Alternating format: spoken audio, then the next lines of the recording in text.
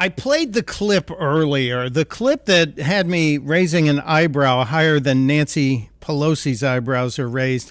It was from a Pentagon briefing on Thursday, and a reporter asked a question, and if you were here earlier, you heard it, but let me replay it before we bring our guest in here. A reporter asked a question that sounded kind of like it was out of an outtake from The Hunt for Red October. Check this out. Thank you. Following up on Nancy's question, the Russians are sortying more than 100 warships. Does the Pentagon have any indications that perhaps a submarine may be trying to defect?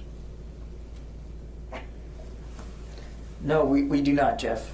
Heather from USNI. And quickly he moves over to another reporter to change the subject. But that made me think, wait a minute, we've got all these Russian troops amassing on the border of Ukraine, and we assume that the Russian Navy's involved in several places as well. And what would it be like if a Russian vessel decided to defect and get away from the madman Vladimir Putin? And so I reached out to a friend of mine, Pete Kasperowicz, who's he's with the Association of the Navy, a very important but little talked about group in Washington, D.C. And they are folks who've been involved, obviously, with the military and obviously have some experience in the previous administration.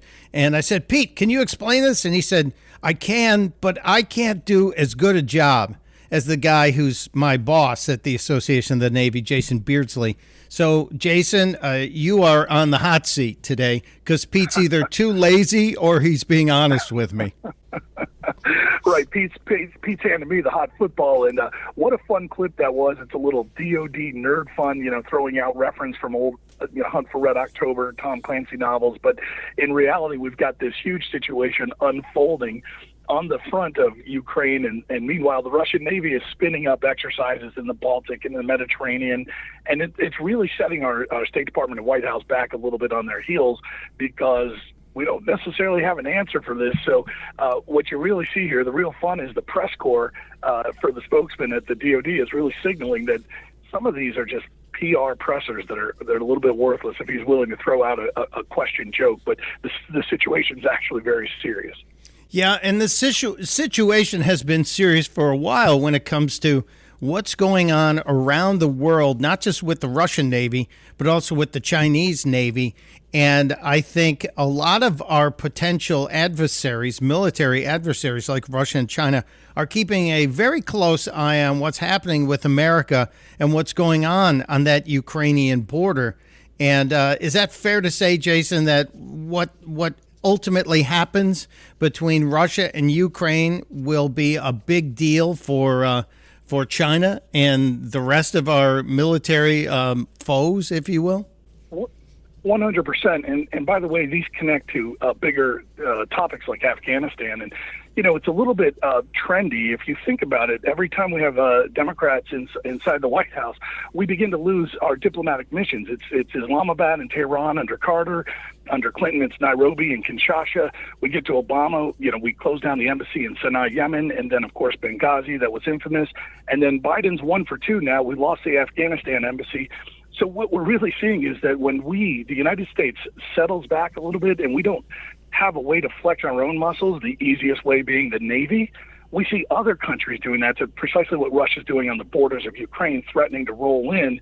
But it also means if we don't stop them there, and I'll just remind you that they rolled into Ukraine in 2014, taking the Crimea right on the Baltic Sea, and then in 2008 they rolled into the Republic of Georgia, a little bit south of Russia, and they still took that terrain. We did nothing. So this suggests to Putin, if you're going to flex your muscle, this is the time to do it.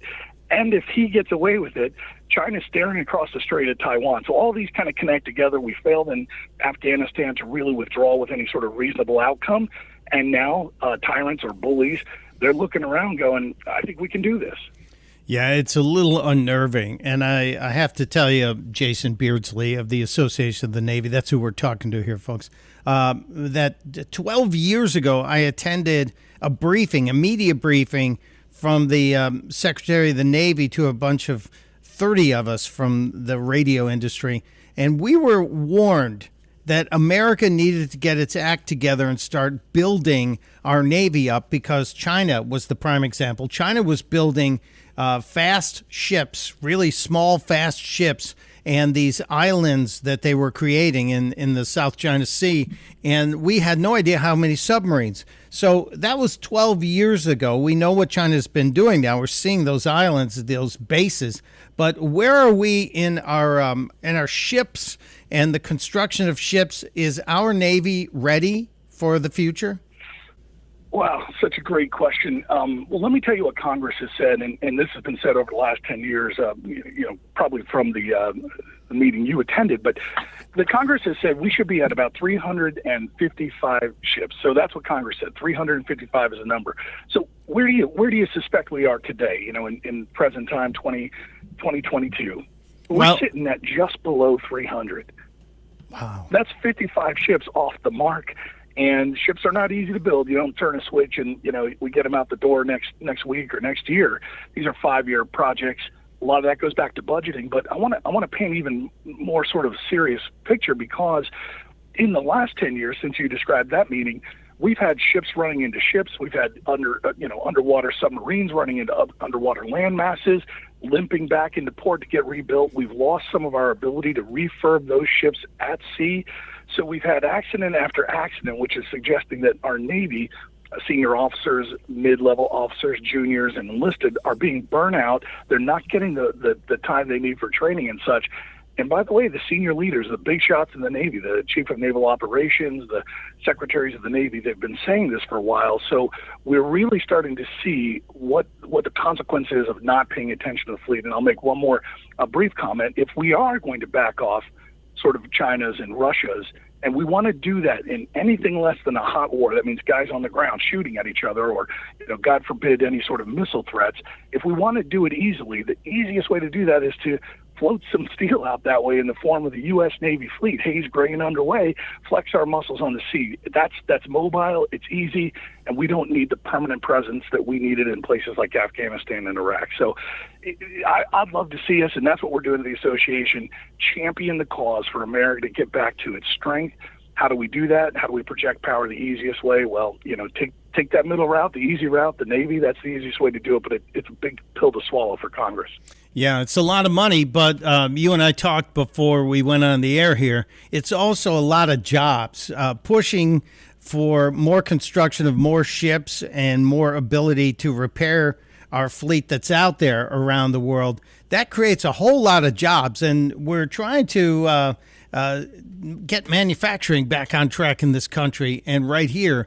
And as you said, Jason, I'm going to steal your line. Roll some steel here in Philadelphia and let's make some ships, and let's build strength, and not come at people from a position of weakness, or we're threatening to put more financial sanctions on you. Yeah, it's okay to do that, but it's also smart to carry that big stick that we heard about in our history books when presidents said walk. Not that I almost said walk tall. I almost went with a Buford Pusser line from Walking Tall, but it's speak softly and carry a big stick, people, and that's what the Navy represents, is one of the big sticks in the American military lineup. Jason Beardsley, people should go and visit associationofthenavy.com. Is it .com or .org? It's AUSN.org, Association United States Navy.org. AUSN.org is where you go, get the information. The story of the dearth of shipbuilding is right there, and there's all kinds of great stuff. My dad was a Navy man, rest his soul, and he preached the strength of the U.S. Navy was vital, and it still remains so today. But it's only because we have people like Jason out there sounding the alarm. Thank you, my friend. I hope you'll come back and give us an update. Yeah, anytime. I appreciate it. And like you said, you're in Philly and there's other ports around this country. It's time to roll steel and get our power back. I love that. Roll steel. I'm stealing that line from you, Jason. You got it, brother. It's all yours.